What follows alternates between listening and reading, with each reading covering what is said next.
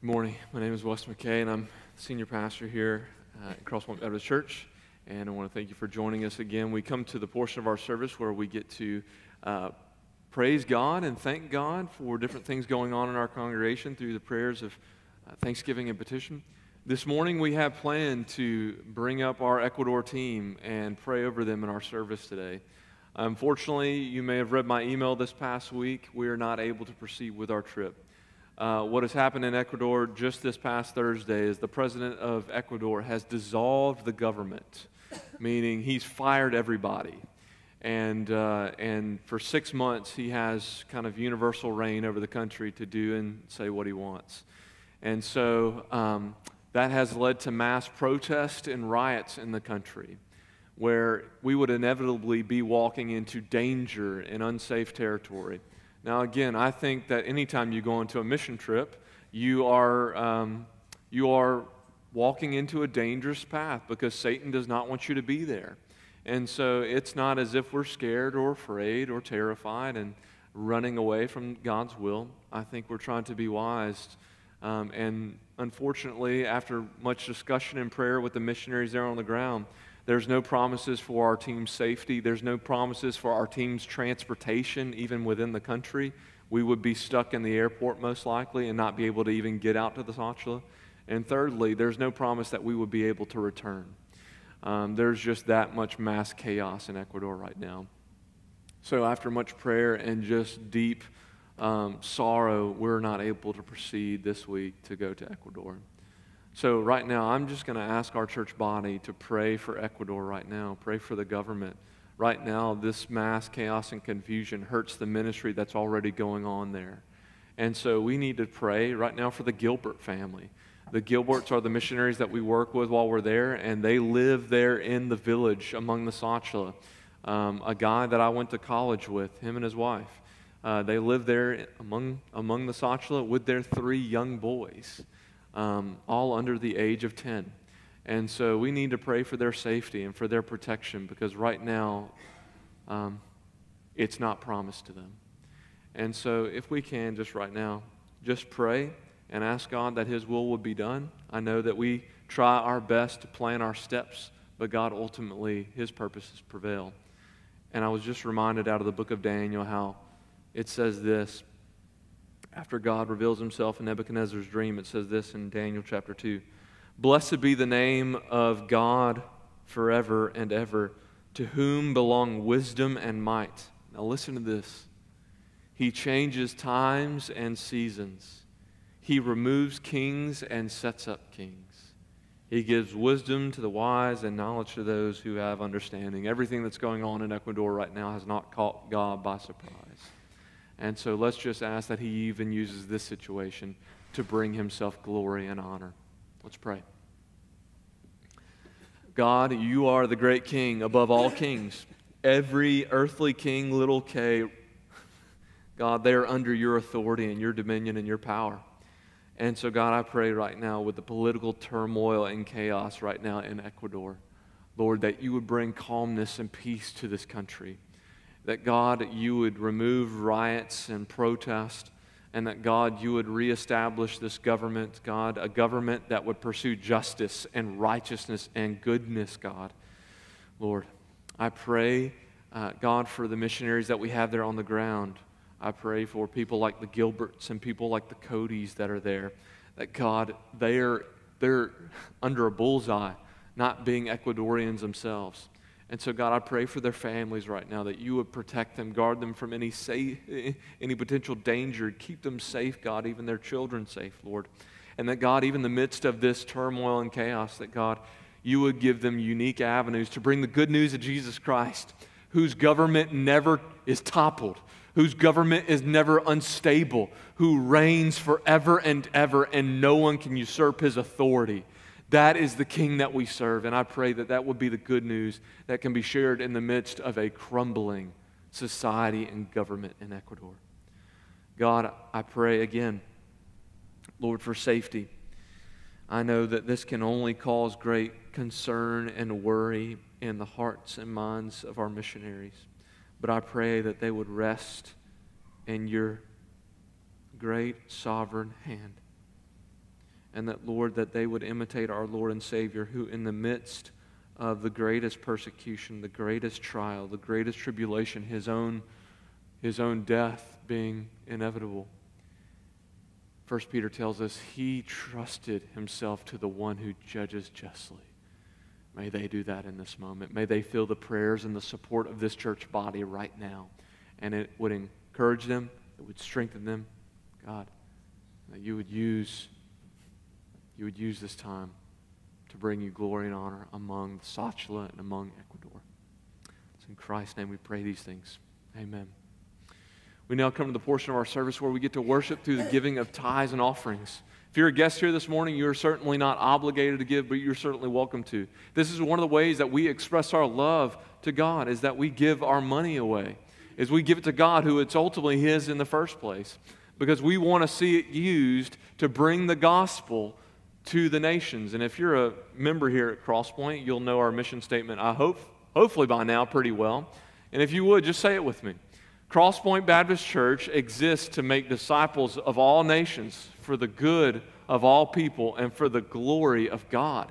That is why we exist, and that is why we give our money in tithes and offerings, so we can see that the gospel brought to all nations. So if you would take some time right now to pray with those around you, pray with your family members, or pray with somebody who is sitting near you, and pray that God would use this tithes and offerings to bring Himself glory to all the nations. Take this time to pray right now.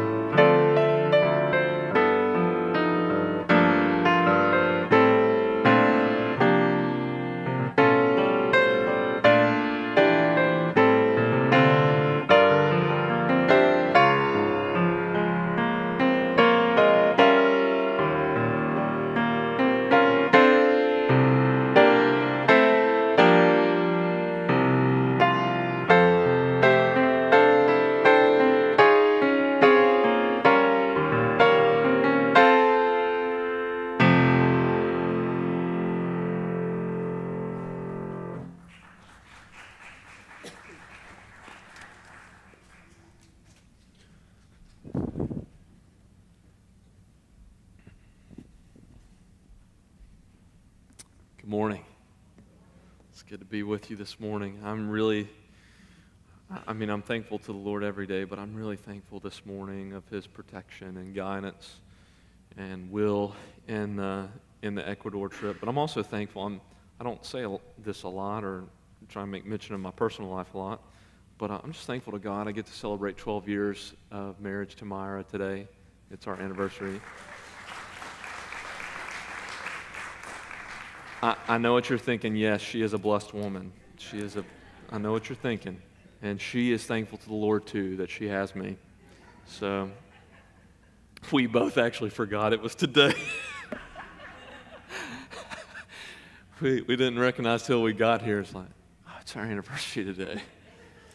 12 years. So and I hope many more to come. So, we will be in Exodus chapter 22, verses 16 through 20 today. If you will, turn your Bible there, and once you arrive there, if you would stand for the reading of God's Word. If you remember, we skipped a couple verses, these verses last week, because I didn't necessarily want to preach on them on Mother's Day, but we are going to cover them today.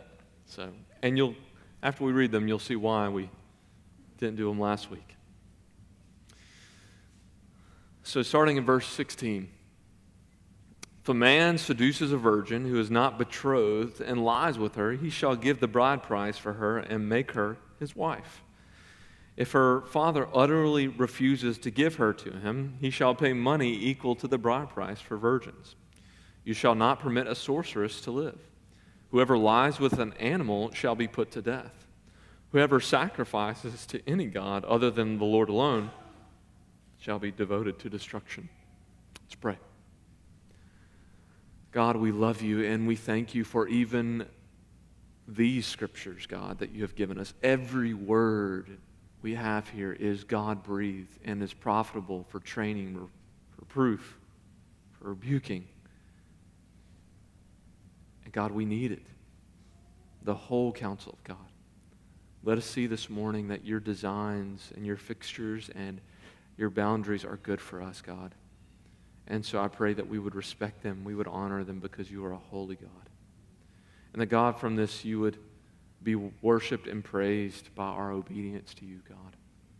Thank you for giving us your word. It's in Christ's name we pray these things. Amen. You may be seated.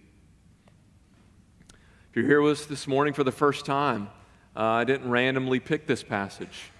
I don't know if any pastor would randomly pick this passage. This is just where we're at in the book of Exodus, and we've journeyed this long and gotten to Exodus chapter 22, verses 16 through 20.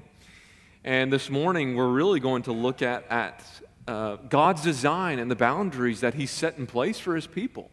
And that's the main point of today's text, is God's designs and boundaries are good, and there are serious consequences if we, His people, expand them, dismiss them, or distort them. There are serious consequences to do that.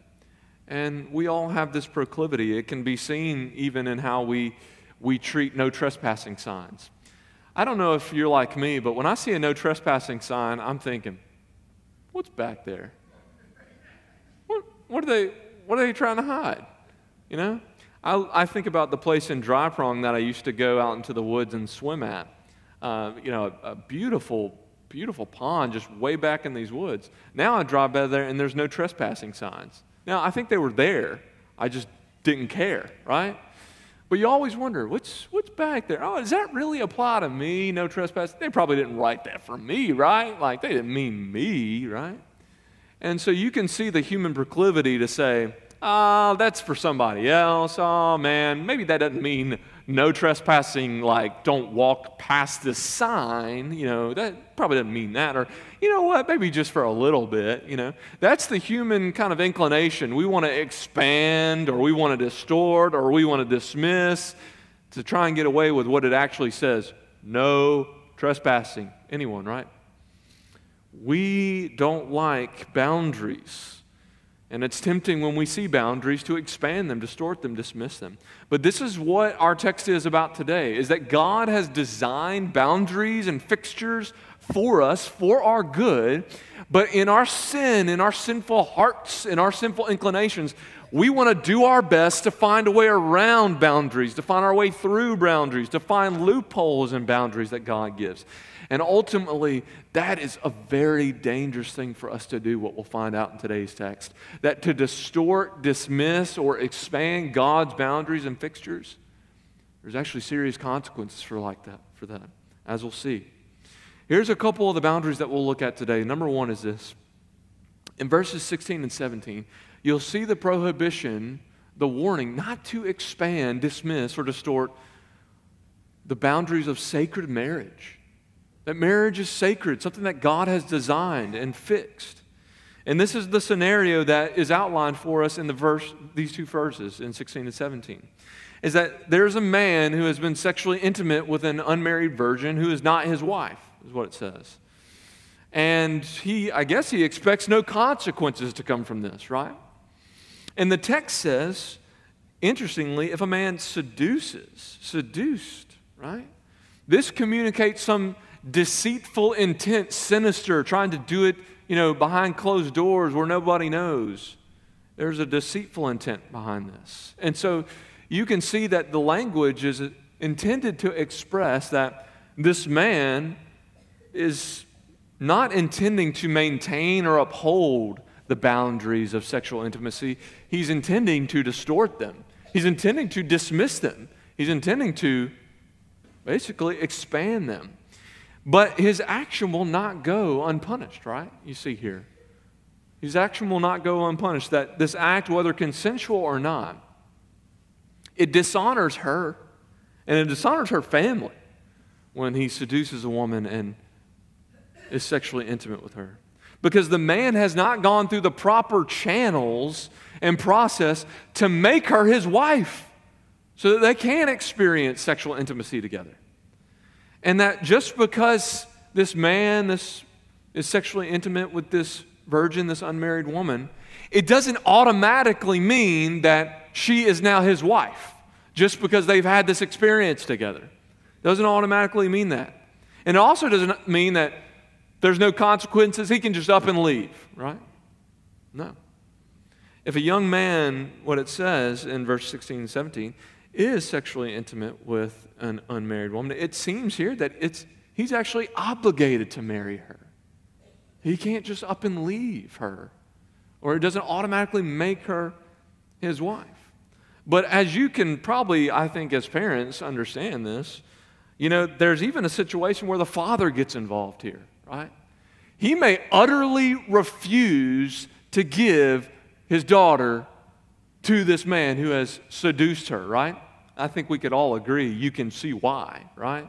It wouldn't be in her best interest. He has not gone through the proper channels and process to rightfully make her his wife. And so he may utterly refuse, but he doesn't get off if he utterly refuses. He still has to pay the bride price.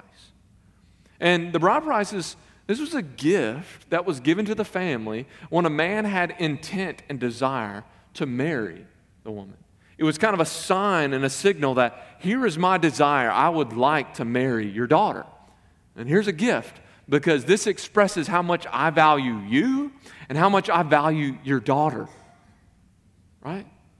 This is what the bride price is. And so he doesn't get off scot-free if the father doesn't consent to marriage. No, he still has to show honor. He still has to show value for the woman. But here's what's underneath this prohibition. Here's what's underneath this man's act. It's that God has designed a place and boundaries for sexual intimacy. That's within the marriage union of a husband and a wife. And this man has totally disregarded all that. That God set that up from the very beginning. And so this man's act here of seduction and taking her, this is an expansion or this is a dismissal of it altogether, right? Of the boundaries that God set in place, because we know from the very beginning in Genesis 2:22 through 24 that God sets the boundaries for the marriage union between man and woman. And that it's in this union of man and woman, husband and wife, that sexual intimacy is to be experienced and enjoyed. And it's good. What he says. It's good. It's a good thing, right? Genesis 2:24 through 25. Therefore, a man shall leave his father and his mother and hold fast to his wife, and they shall become one flesh. And the man and his wife were both naked and were not ashamed. This is the boundaries. This is the design. This is the ideal that God has set up for humanity, for his creation, for his people. But ever since the fall, ever since Genesis 3, humans have tried to distort, dismiss, and expand the boundaries of sexual intimacy. Now, look, the marriage union is too confined. Why do we have to have, why does it have to only be with our wife? Why can't I have it with somebody else who I like just as much, who I think is just as pretty or just as handsome? Why? It's so confined, it's suffocating. Or people might say, well, we don't have to wait for that to enjoy sexual intimacy. We don't have to wait for marriage. That's dismissing God's ideal for marriage. That's distorting it. That's expanding it. And that is sin.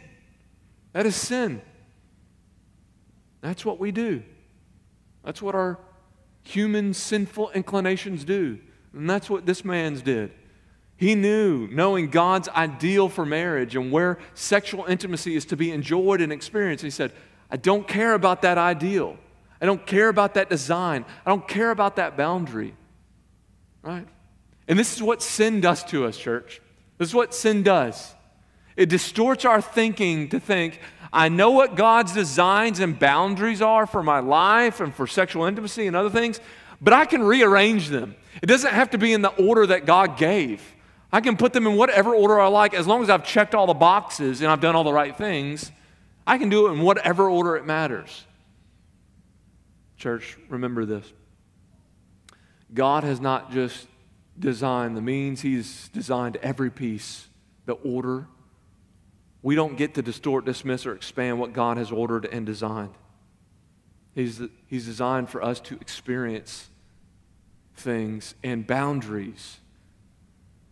And so the church should not be the people who think, well, I can expand this boundary, or I can distort this boundary, or I can dismiss this boundary. We should be the people who promote God's boundaries and order. We should be the people who say, this is good for us. We should be the people who say, let's honor marriage. Let's honor the marriage bed and sexual intimacy. That's what it says in Hebrews 13:4. Let marriage be held in honor among all, and let the marriage bed be undefiled. For God will judge the sexually immoral and the adulterous. So we, church, should be the people that says, God's order and ideal for sexual intimacy within the confines of marriage is a good thing for us. It's a good thing. And that, look, you might be thinking, well, God's holding back on me. Why can't I have this enjoyment now? Why does it have to be within this confines, within this union, within these parameters, within these boundaries? Do you not know what the psalmist says? That he does not withhold any good thing for those who walk uprightly. God is not trying to hold you back from joy. He's trying to increase your joy. And when we operate within the bounds of His boundaries, it will bring us true joy.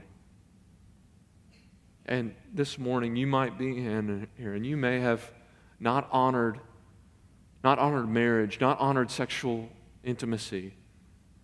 And look, there's good news. Is that Jesus even forgives and shows grace to the adulterous and the sexually immoral. Praise God. Is that He doesn't turn His hands away and says, no, you have the scarlet letter on you, and everybody's going to know. And I will not receive you. No. Jesus, He welcomes all people, whatever they come out of. Sexual immorality, adultery. For those who repent and trust in Christ, God is faithful and just to forgive us and to cleanse us from all unrighteousness. That's what the Scriptures say. This is what Paul tells his church in 1 Corinthians. 1 Corinthians 6, he says, or do you not know that the unrighteous will not inherit the kingdom of heaven? Do not be deceived. Neither the sexually immoral, nor idolaters, nor adulterers. He just said that. Idolaters, adulterers, sexually immoral will not inherit the kingdom of heaven. But if you repent in Christ, He will cleanse you from all that and give you entrance in. This is why he goes on to say, and such were some of you, but you were washed. You were sanctified. You were justified in the name of the Lord Jesus Christ by the Spirit of God. Know this morning. If you come in here and you've not honored marriage, if you've not honored and you've defiled the marriage bed, know this, that God has grace upon grace for even you in Christ Jesus. The church, we should be the ones who say, we honor marriage. We honor the boundaries and the parameters that God has set in place in His Word. That we aren't to expand them and that we aren't to distort them or dismiss them. Sin leads us to reorder God's design for the sacredness of marriage, but it also leads us to reckon that God's word, what he said here, is really not sufficient for us. And this is point number 2, sufficient word. Sufficient word. I don't know about you, but before Google and Siri and Alexa came on the scene, what did people consult when they had a question? You ever thought about that? Now, who grew up with encyclopedias? Yeah. So you got a question, you're like, hey, how does, I don't know, I didn't really ask questions. How does this work? And were you ever told, like, hey, look, you see all those gray books on the bookshelf or all those red books? Go look it up. And it's like the encyclopedias, right? That was our source of knowledge. That's where we learn the truth of things. That's where when you don't have, hey, Siri, tell me what's blah, blah, blah, blah, blah, blah, blah. You go to the encyclopedias. That was kind of the hub of truth and knowledge right there. And unfortunately, Israel has a very similar problem in its midst, is that Israel has God's word, but there are very certain times in their history where they don't feel like God's word is enough. It's not really the source of truth for them. It's not really the source of knowledge for them. So they go and look at other places. They go and look for other things, and they go and look for other people. And this is what verse 18 is all about. You shall not permit a sorceress to live. Is that the law prohibits Israel from having necromancers, from having sorcerers, witches existing in Israel. And so you might think, well, what's so bad about sorcery other than it just being creepy? What is so bad about sorcery? Well, here's a couple reasons that it's bad. First, Israel was to be distinct from all other nations. And all the other nations, they had sorcerers. We've already seen sorcerers, magicians in the book of Exodus. Everybody remembers in Exodus chapter 7 when Moses goes before Pharaoh and he starts doing his signs and his wonders before Pharaoh. Who does Pharaoh call upon? Magicians, right? Sorcerers. He calls on them saying, come and do likewise. And ultimately what they find out, what Pharaoh and his magicians find out, is that we cannot compete with Yahweh. We can't compete with him. He is on a completely different level. And so the other nations, they had sorcerers, they had witches, they had magicians who would do powerful acts for them. And so Israel was to be distinct from them. But not only that, is that in the Bible, it's very clear that what necromancers, what witches, what sorcerers thought they could do is that they thought that they could know the future, like see into the future and know the future, but they also thought a second thing, what the prophets tell us. They also thought that they could determine the future. Now you see that distinction there? Is that not only sorcerers and witches and magicians, they thought they could know what's going to happen, but they also thought that if you consulted with them and asked them, they could change the future for you. That's what was thought. Is that they had omniscience and also omnipotence, great power. And as we know, they have neither, right? Only God has that kind of knowledge, and only God has that kind of power. Psalm 139:4, even before a word is on my tongue, behold, Lord, you know it altogether.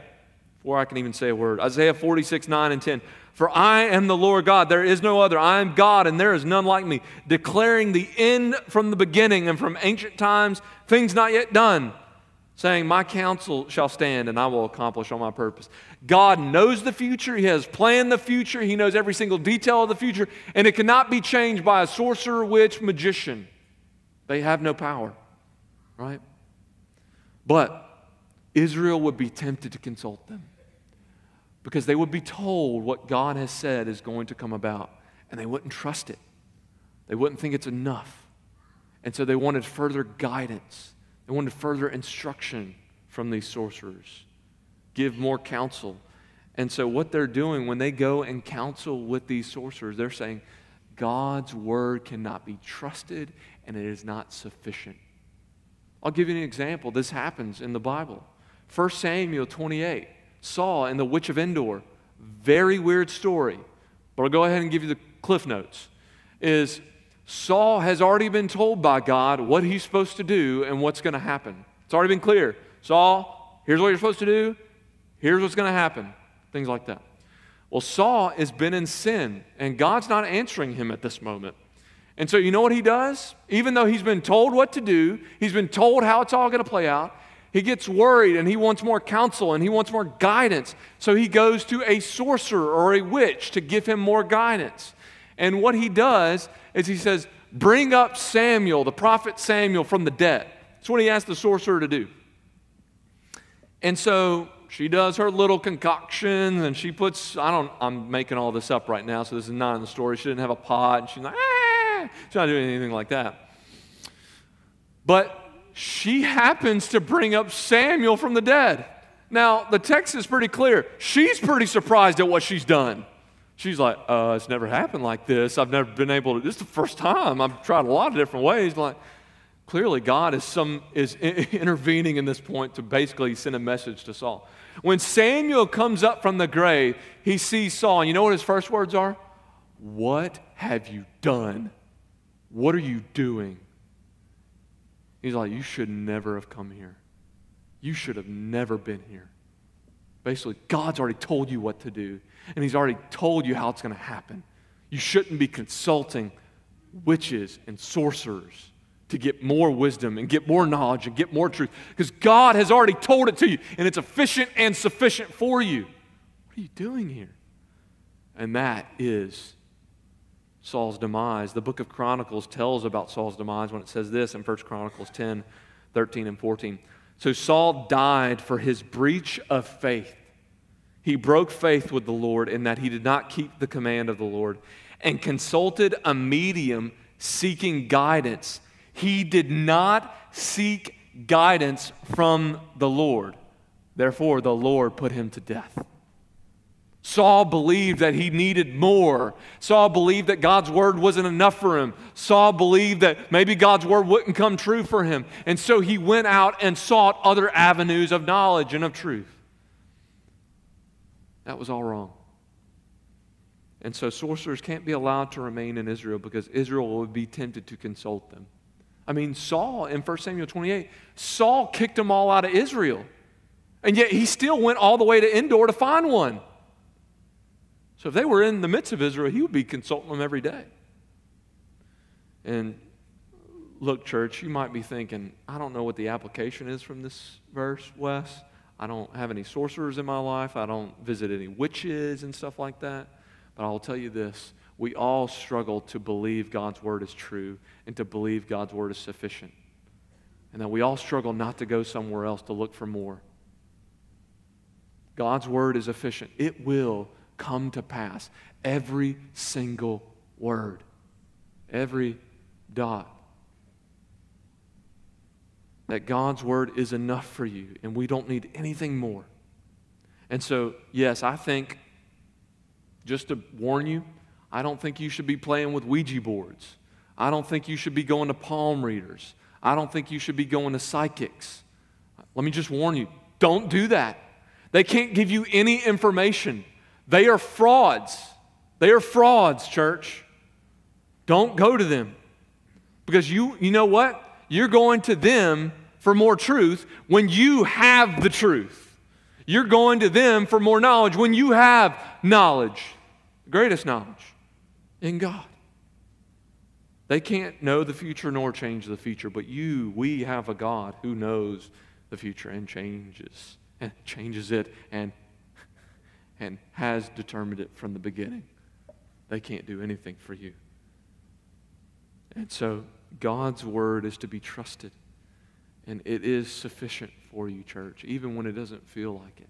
Even when it feels like it's lacking or it's not enough or I don't have it. And maybe right now you're in a season where there's areas of your life where you're looking for additional knowledge. You're looking for additional truth. You're looking for additional guidance and confidence on things because you feel like God's word it's not getting it for you right now. It's lacking something. It's not bringing something to you. And let me just tell you this. If you're in that moment, the problem is not with God's word. The problem is within us. God's word is sufficient and efficient, as 2 Timothy 3:16 and 17 tells us. It's enough. And so will you trust it? Will you trust it? this morning, you might be in need of God's word this morning. And I would just say, look to Jesus, who is God's final word. He's God's final word on all things. In Christ, we have the final word. That the Word became flesh and dwelt among us. Hebrews 1:1-2. And many times, in many ways, God spoke to us through our fathers, by the prophets, but in these last days, He has spoken to us by His Son, whom He appointed the heir of all things, through whom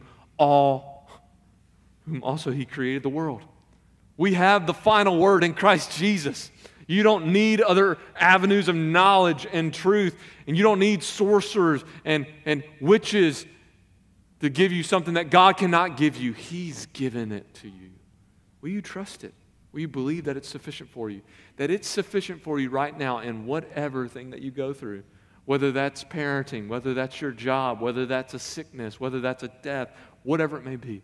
God's Word is efficient. Sin makes us think that God's Word is untrue or insufficient, but sin leads us to areas that we could not even imagine that we would go to push the bounds that God has set in place. This is number 3, sin's shamefulness. In verse 19, whoever lies with an animal shall be put to death. You may know this phrase, you give an inch and they'll take a what? Take a mile. You give a person an inch and they'll take a mile. They'll go as far as you'll let them. And I would say this, human sinfulness, our sinfulness, will lead you to things that you could never imagine were possible. Because our text today began with people in their sin pushing boundaries of sexual intimacy, saying, it doesn't have to be between, a husband and wife. It can be between whoever, whenever kind of thing. But look at what this does here. It, again, has to do with sexuality and sexual intimacy in verse 19. Speaking of bestiality. Because what this sin says is that sexual intimacy doesn't have to be confined to the marriage union. Doesn't have to be confined to a man and woman. It doesn't even have to be confined to two humans. Sin expands the boundaries to where sexual intimacy can be experienced by whoever with whatever. Right? This is not rearranged. This prohibition right here, not to lie with animals, it's not just rearranging God's order. It's totally distorting it. It's distorting God's order because in Genesis 1 and 2, God has made distinctions in creation, right? He's created trees and plants and animals, but He's made a distinction in creation where there's only one thing, one person made in the image of God. And who is that? Us, humans. Animals, plants, trees, the planet, stars are not made in the image of God. And so there's a distinction between creatures and images of God, humans. And what this act does, this grotesque act of unnatural relations with animals, is it totally says, no more distinctions. Everybody's the same. Doesn't matter. It eliminates distinctions where humans become nothing more than animals, right? It's a perversion of God's distinctions in the design of His world. This is why Leviticus 18:23 says, and you shall not lie with any animal and so make yourself unclean with it. Neither shall any woman give herself to an animal to lie with it. It is perversion. This type of sin denigrates the image of God in us where people become less like humans and more like animals. And this, I'm just going to say that I don't think God would give us a prohibition against this Israel prohibition that if it weren't possible that people were actually doing it. This was going on. And you might be sitting here thinking, it's hard to even imagine how one could engage in such a grotesque and sick act of unnatural relations with an animal. But remember this, church. Sin is not rational. Sin is not reasonable. Sin is not logical. Sin will distort our minds to such a degree where everything seems acceptable. That's what sin does. It deceives you. It doesn't make sense. Romans 1:18 through 32 is a great place to look at this, where people suppress the truth in unrighteousness. And you can see just how sin evolves and how it denigrates humanity. And they go into more and more and more and worse and worse and worse sins. It gets even worse. And so sin does not stay static. It does not stay the same. You give it an inch, and what will it take? A mile. That's what sin does. It's not rational. Sin evolves into unimaginable acts. And maybe as you read this and say, man, I don't have any struggles with this right now. I hope that's the case. You might be saying, this is just sick. It makes me sick to my stomach to even talk about a sin like this. Unnatural relations with animals. This type of sin is sick and heinous and grotesque and unnatural. But let me just ask you this. Shouldn't we be sick to our stomachs about all sin? Shouldn't all sin make us sick? Shouldn't all sin be grotesque in our eyes? Shouldn't all sin be an abomination and make us just uneasy? Not just this sin. We think this sin is the worst of the worst, and it's sickening, and it's gross, and it's unnatural. Shouldn't all sin be that disgusting to us? Because it's disgusting before a holy God. It's unholy, it's irrational, it's unreasonable, it's rebellion against Him.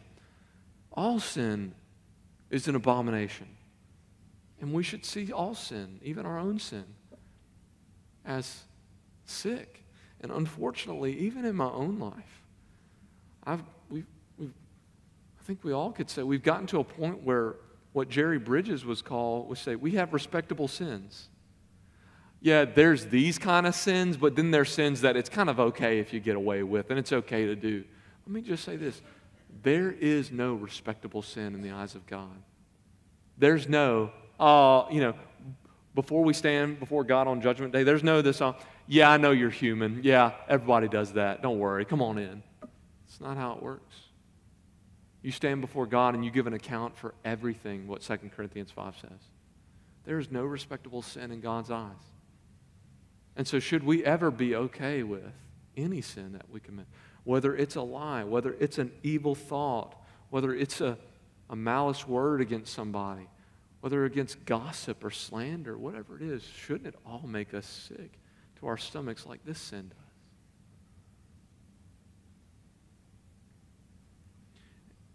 We should be sickened by sin, but it should not keep us from running to Jesus. We should be sickened by sin, but not to the sense that we're in despair and that we cannot do anything about it, but you can. You can run to Jesus, who has died. He's died on the cross for even sins like Exodus 22:19. He died for even sins like that are so deplorable in our minds, so grotesque in our minds, so sickening in our minds, so unnatural in our minds. He's died for even sins like that. This is Jesus. Let us be sickened by sin, church, every sin that we commit. Let's be sickened by it, but let it never cause you not to run to Jesus with every single one of them, who's the author and perfecter of our faith, who the joy set before Him endured the cross, despising suffering and shame, on our behalf to pay for every single sin that we deem respectable and unrespectable, disrespectable, whatever. We've talked about heavy topics so far that have heavy consequences. And the last one we'll talk about is just as heavy, and the consequences are just as severe. This is point number 4, soul allegiance. Soul allegiance, verse 20. In the Olympics, you can be, as you've probably seen, you can be a resident of one country, and you can actually compete for your home country. So we see a lot of NBA players do this. They play NBA here, but then when the Olympics come around, they go and play for their home country, where they were born at, raised at, their origin country. Now, what can't happen is that they can't compete for both in the same Olympics. Can't do that. You can't compete for the USA and then go compete for France as well, or Germany, or whoever it may be. You have to pick a side. You have to pick a team, right? Because if you tried to compete for both and be on the team of both, who gets the medal at the end? Who gets the gold medal? Whose team wins? Well, don't know. You can't hold both sides. Both want you to be solely allegiant and devoted to them, right? They have competing interests at stake. And likewise, God will not allow His people to sacrifice to other gods while they sacrifice to Him as well. He requires sole allegiance and devotion to Him alone. And again, we see this as an expansion on God's boundaries, right? Like Israel, other pagan religions, they had multiple gods that they could sacrifice multiple things to. Didn't matter if you had 300 gods or 3 gods, right? You could have them all. And then they had a sacrificial system as well. And this is how they worshiped their gods. They worshiped them through sacrifice, right? Because sacrifice is a sign of one's allegiance to the God that they sacrifice to. It's a sign of their devotion. It's a sign of their worship to Him, right? And so therefore, if someone is sacrificing to Yahweh and to another God, they are trying to worship both of them and have them both as their gods. Now, let me put it in a little bit of an analogy. Let's say you're, asking someone on a date, on a first date, or you recall, asking your spouse on a date for the first time, and you say, "Hey, would you like to go out with me?" And your spouse says, "Yeah, I would love to. I would love to. This is great. I would love to go out on a date on you." And then your next question is, could my current boyfriend, girlfriend go with me? Come with us? And I would assume that most reasonable people would say, no. You got to date me, or you got to break up with the girlfriend and boyfriend. You can't have both. And so this is what is happening here in Israel, saying, "Hey, yeah, God, I want to worship you too, but is it okay if I bring Baal over? Is it okay if I keep sacrificing to him? Is it okay?" And like the girlfriend or boyfriend's like, "No, it's not okay. You can't worship both." Jesus says these very things. You can't serve 2 masters. You can't have 2 lords. God establishes boundaries for His worship. And one of those requirements and boundaries for worship is exclusivity, meaning the Lord alone is the one that you are to worship, right? There is no other one besides Him. And so it matters about who we worship, and it matters about how we worship. And God says it not only matters who you worship, how you worship, it matters that I'm the only one that you worship. I'm the only God. There is none besides me. And so we have to worship Him rightly. We have to worship Him rightly. We have to worship Him only. And those who attempt to bring false gods, idols, or religions into God's people should be devoted to the ban, to be executed. They can't be allowed to remain in Israel because there is a temptation, just like the sorcerers, that they would bring them into their pagan religions. Let's just look at Solomon's downfall. Solomon's downfall. He had how many wives? 800, right? And 700? 400? 700 wives. Let's just say one too many.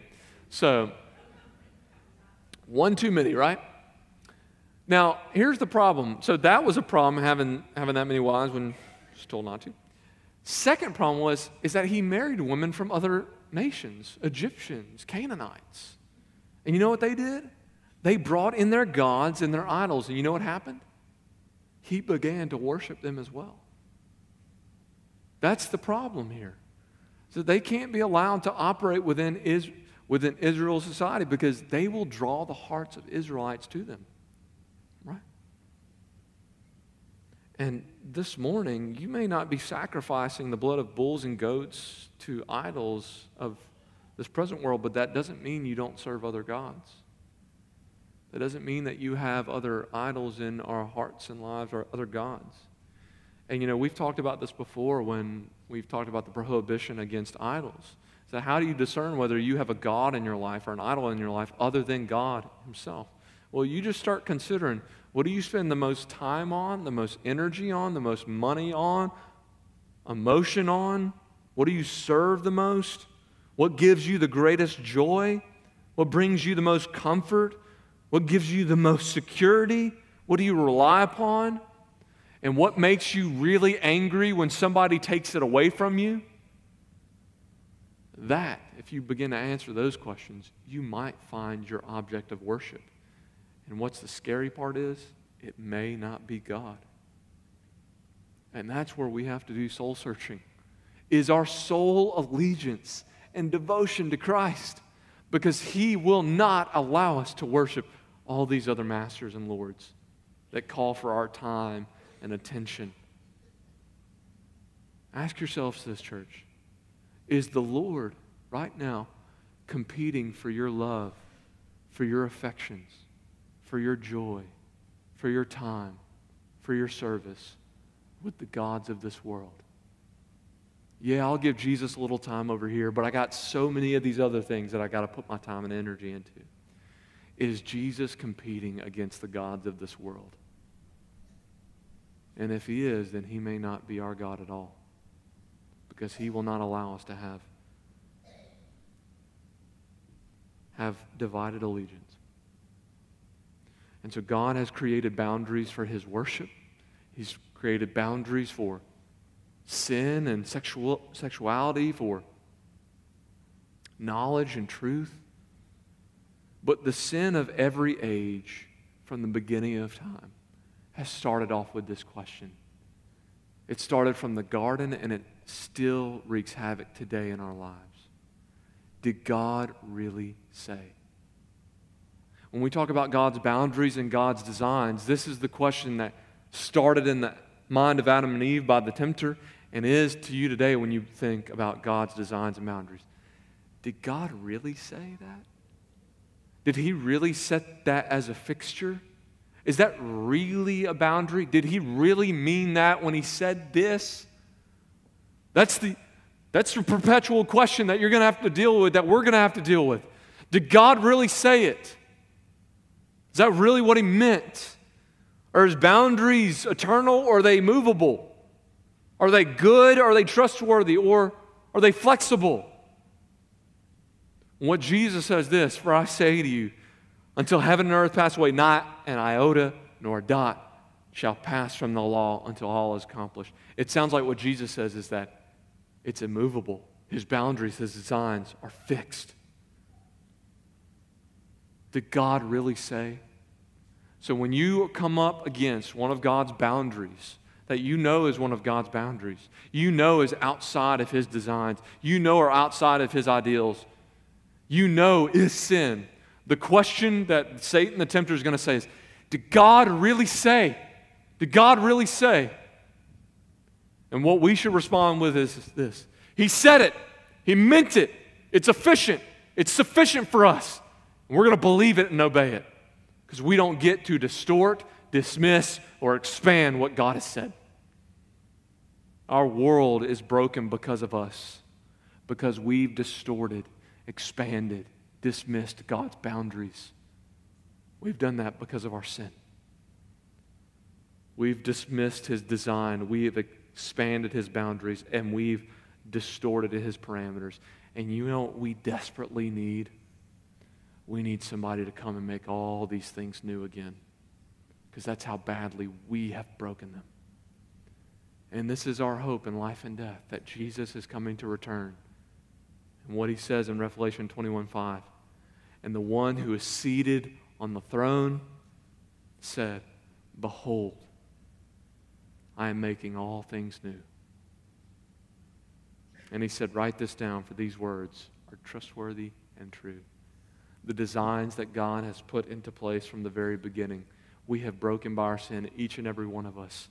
And we desperately need somebody to come make this world new, but most importantly, I think, to come make us new in Christ. And that is what He has come to do through His perfect life and death and resurrection.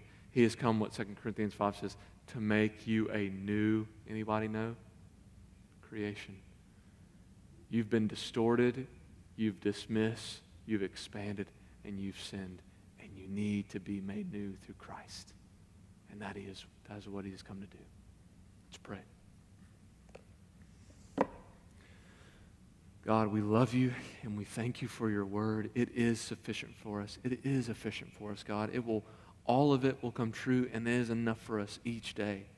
God, guard us against expanding your boundaries, dismissing them, distorting them. For that is sin. What you have said is fixed, God. Lord, I pray, God, help us to remember that this is our hope in life and death. Even though we've dismissed, distorted, and expanded, Christ is coming to make all things new. And it is that world that we long for and hope for. Christ, be with us now. It's in Christ's name we pray these things. Amen.